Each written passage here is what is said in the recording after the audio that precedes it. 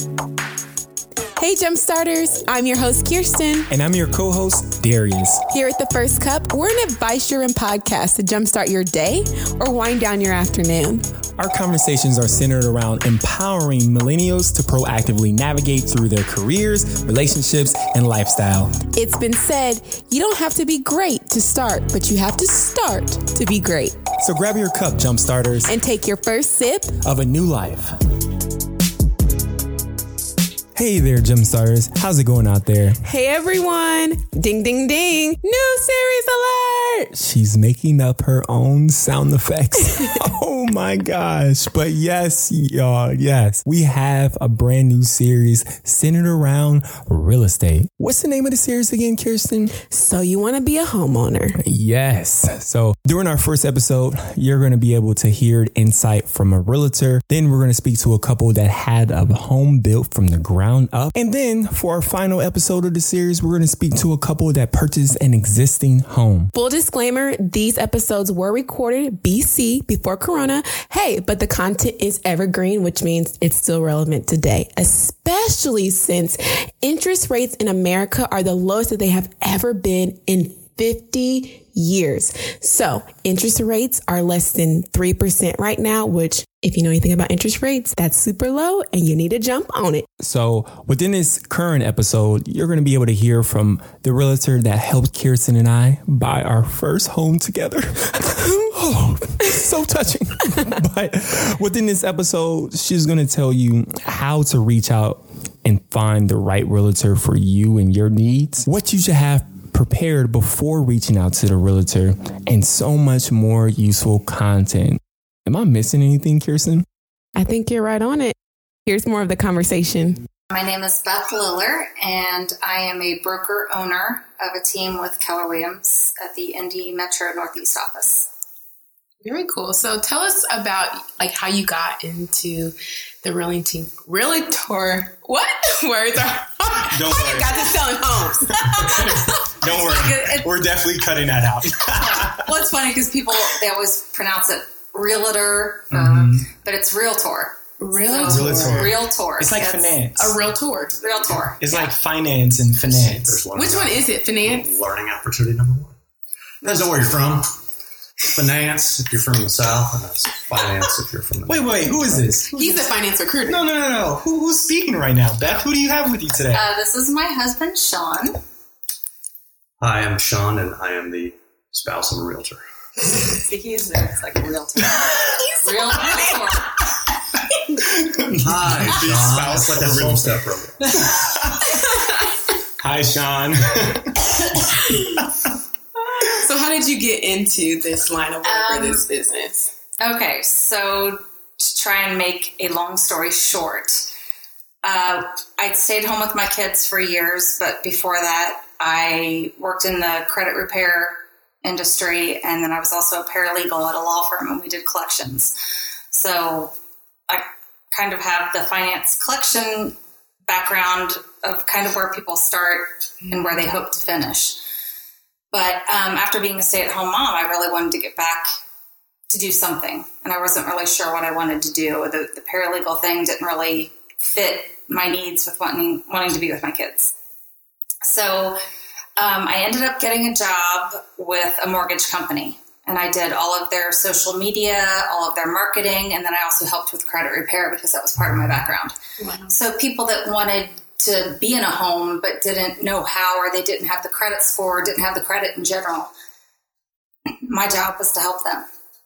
So during that, I'm going to go off course here. So during that specific role, what was the most fulfilling experience that you had with a customer? I know the sales cycle may be like 6 to 12 months, but do you have a story? Yeah, actually, there was one gentleman that I worked with, and it took us 2 years. 2 years to fix his credit? His credit was horrible.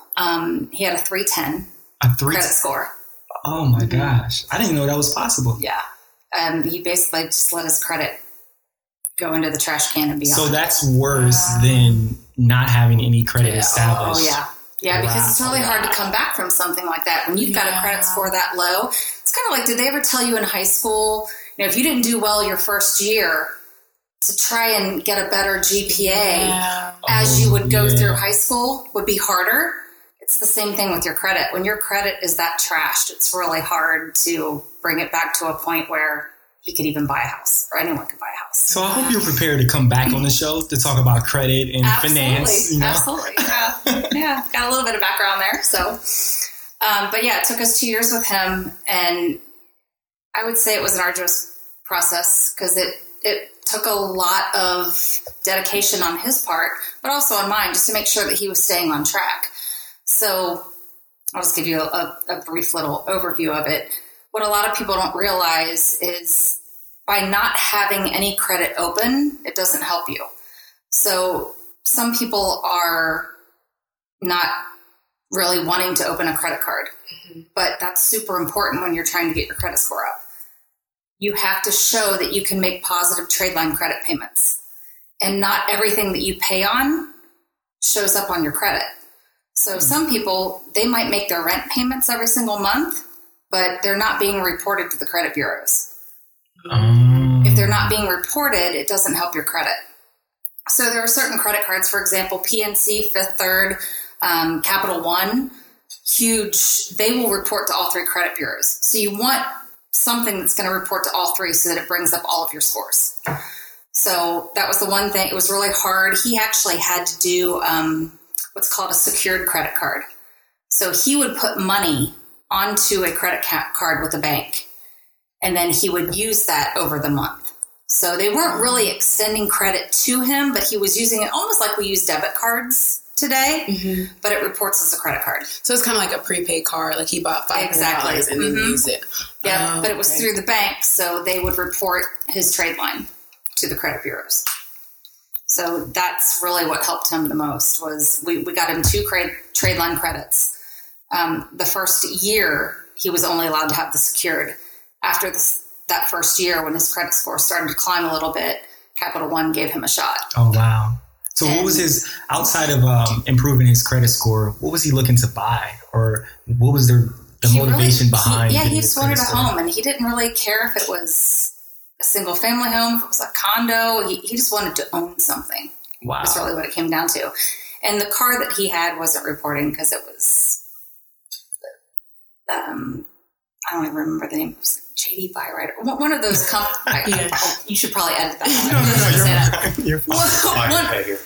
One of those car companies, they don't report. Yeah. They only report if you don't pay. Yeah. And that's what happens with a lot of people. Once you stop paying on something, then all of a sudden it'll show up on your credit report. And a lot of people don't realize that. But they won't report the positive. So you want to report the positive. You want to get something that's going to report your positive credit. Yeah. But after 2 years, we got him a house. And it was actually a house. It wasn't...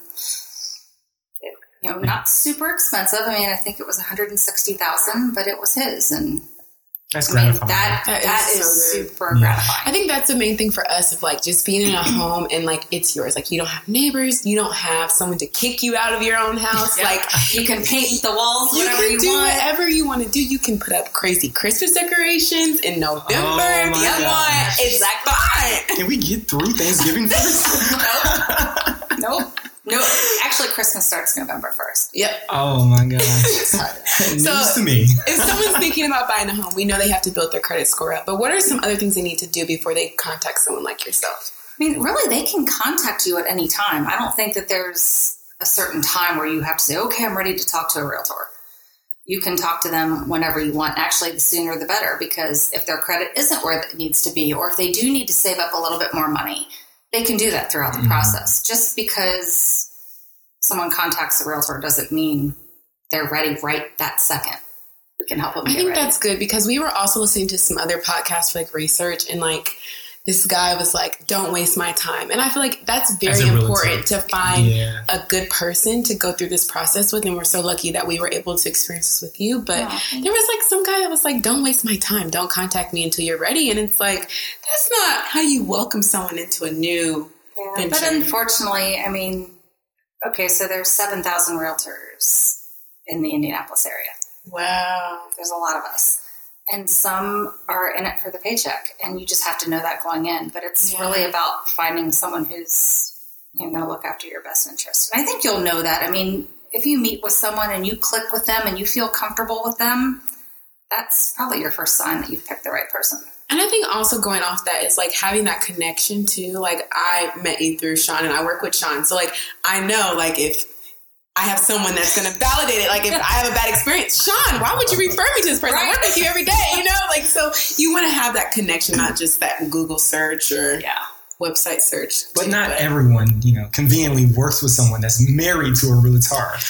Well, but if they're listening to our podcast, they have our connection. They can reach out to them. So that's true. I think it's like any other business, though. Word of mouth is the strongest. I don't do any advertising for myself. Yeah. If you don't like the service you get from something, you're not going to tell other people about it. Yes.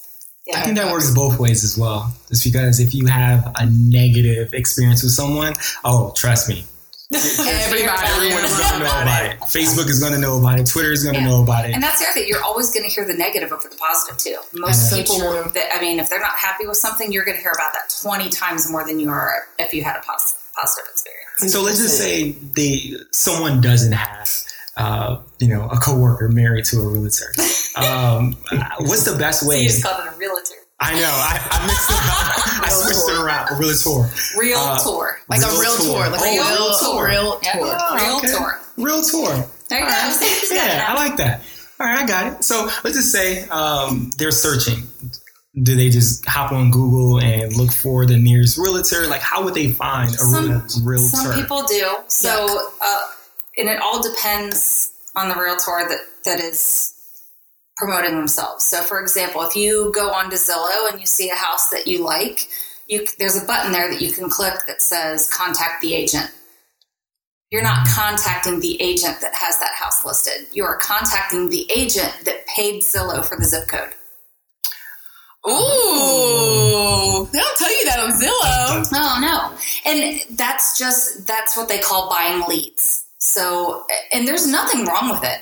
There's absolutely nothing wrong with it. I mean, that's the way a lot of realtors get their business. They buy leads. And so when they get one of those phone calls that comes in, they're now that person's hopeful realtor. So what type of qualities would you suggest people that are going in this venture to look for in a realtor? I think the biggest thing is making sure that you feel like you have a connection with that person. You feel like you can trust them.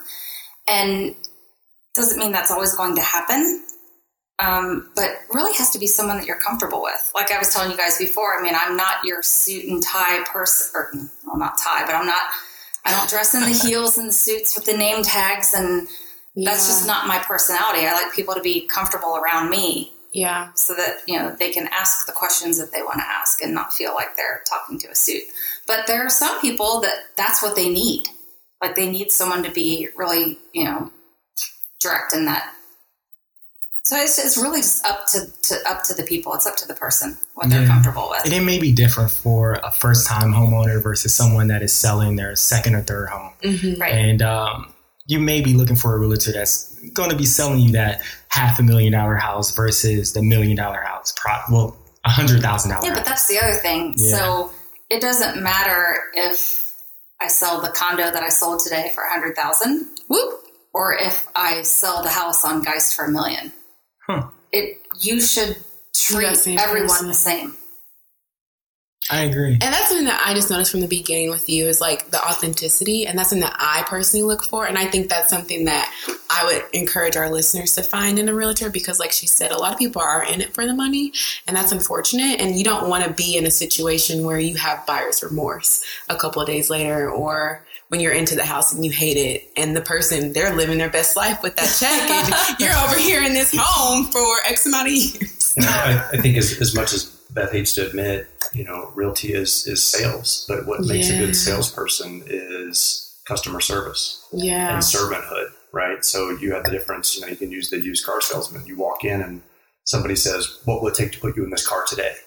Versus somebody that says, let me show you this car. What are you interested in? Tell me about what you need. It's the same thing with realtors I remember very distinctly when Beth called me and said, hey, can you bring the vacuum cleaner down the street to so-and-so's house? I was like, you're a realtor. She's like, yeah, I know, but I'm getting ready for a showing and I want it to look nice. And it's those kinds of things, I think, that makes a servant-oriented realtor. And that's the difference between somebody that's in it just for the money and somebody that's in it because they'd like to do it and they like to do things for people.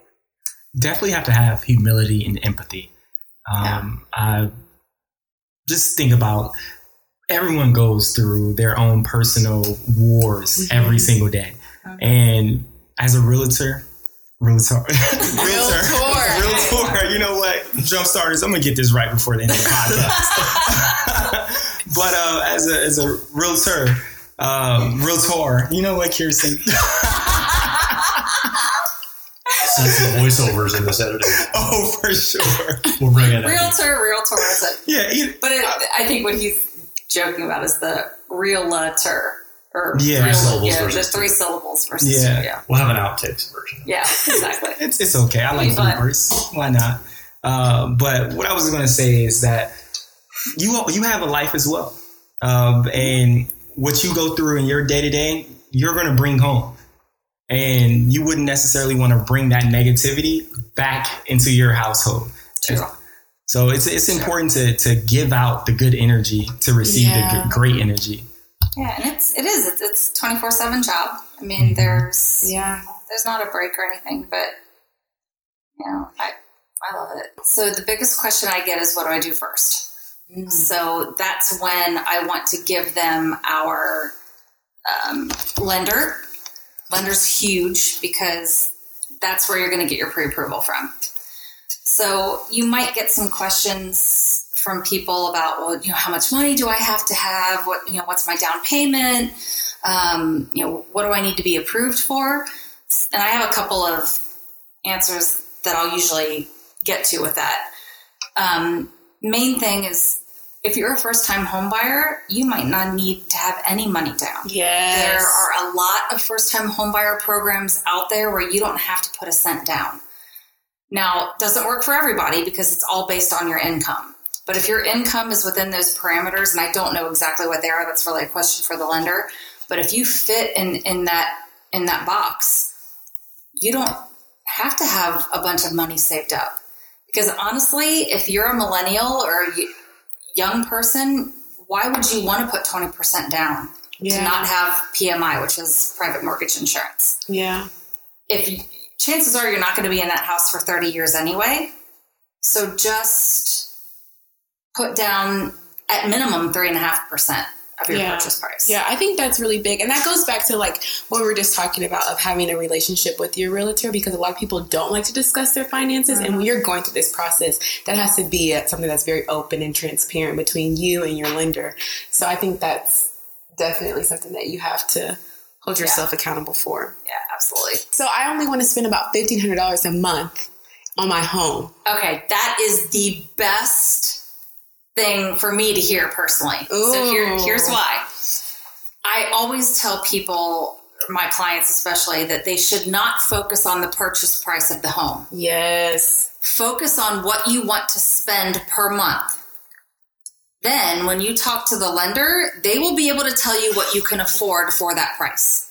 So whether it's $1,500, $2,000, $20,000, whatever they decide is their budget, those are the homes that we're going to look for. Mm-hmm.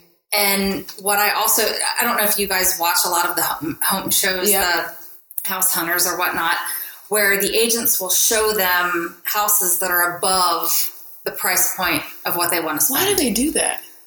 I don't, unless they want me to. Don't. So when you give me a budget, if you say you only want to see houses that are $200,000, I might show you up to $210,000 because if they've been on the market for a while, we probably have some wiggle room to maybe talk them down to a lower price, especially now because it's a buyer's market. But at the same time, you really want to keep your clients in their budget where they're comfortable, the money that they want to spend. So if you can tell me, which will transfer to the lender, hey, I only want to spend X amount of dollars, and you also have to specify what that $1,500 would include. Well, are you including your utilities, or is that just your mortgage payment? Is that just your mortgage and insurance? Is that HOA. Your mortgage, insurance, HOA, all of your utilities? You kind of need to have the whole picture because it might not be $1,500. That might drop you down to $12,000. Yeah.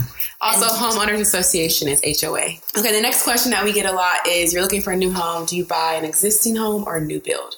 What is your rule of thumb or your advice? Okay, so it all depends on the person. I mean, this is one of those questions where everybody is different. Yeah. So if you have some time, for example, 6 months, because in general, to do a new build, you're looking at at least a 6 month time frame to start that build and to finish. Mm-hmm. Sometimes it's longer, sometimes it's a little bit shorter. It just depends on which builder you go with.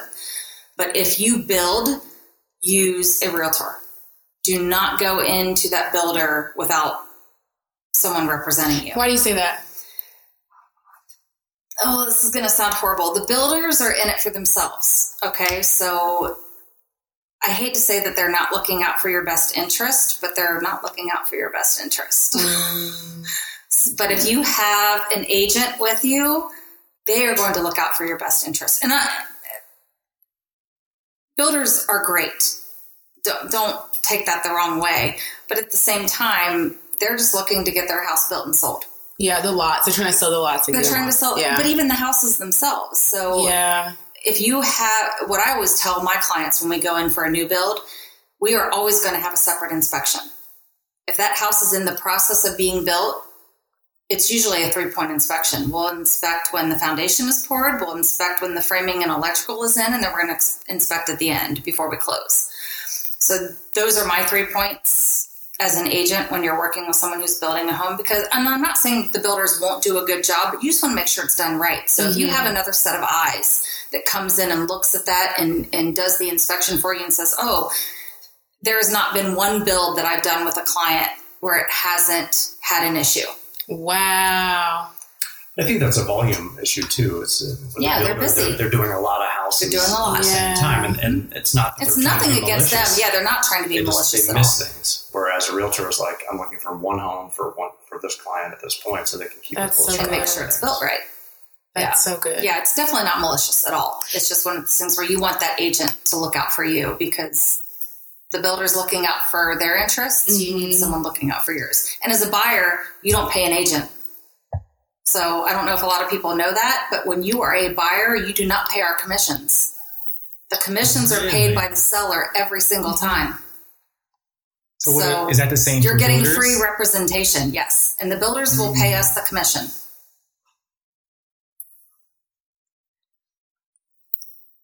I think that's important too, because when we bought our home, we were in a unique situation. So we had an existing home, but it was a new build in the fact that no one has ever lived here. And so we were buying it from the builders per se. Spec home.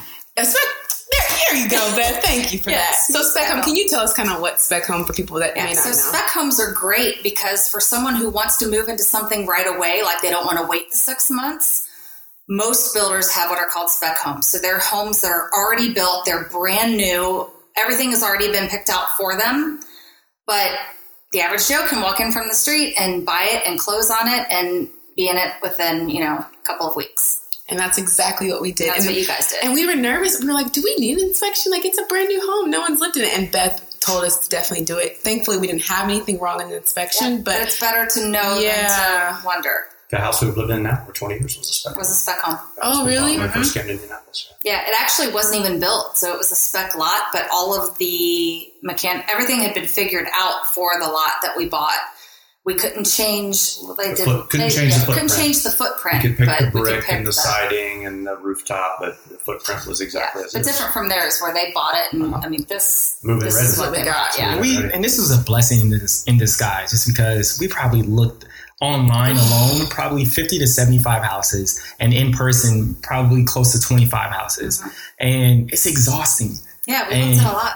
We looked at a lot, right? So that would sell. But you also know when you know. I mean, yeah. That's what people ask me, like, well, how do I know if it's? I was like, you're going to know if it's the right house for you. Yes. When you walk in, you're going to feel it. It's kind of like that "Say Yes to the Dress" show. Like when you put on the, you know that that's the dress for you. Same thing with a house. If you walk into a house, feels like home, pretty good spot that you're gonna. That's a good point from earlier, Kirsten. You were talking about when to reach out to a realtor. Mm-hmm. It's never too early, because if you wait till you're ready, you may have somewhere between 3 weeks and 12 months of looking for houses. Right? Yeah. If you reach out early and start looking at things when maybe you're not quite ready.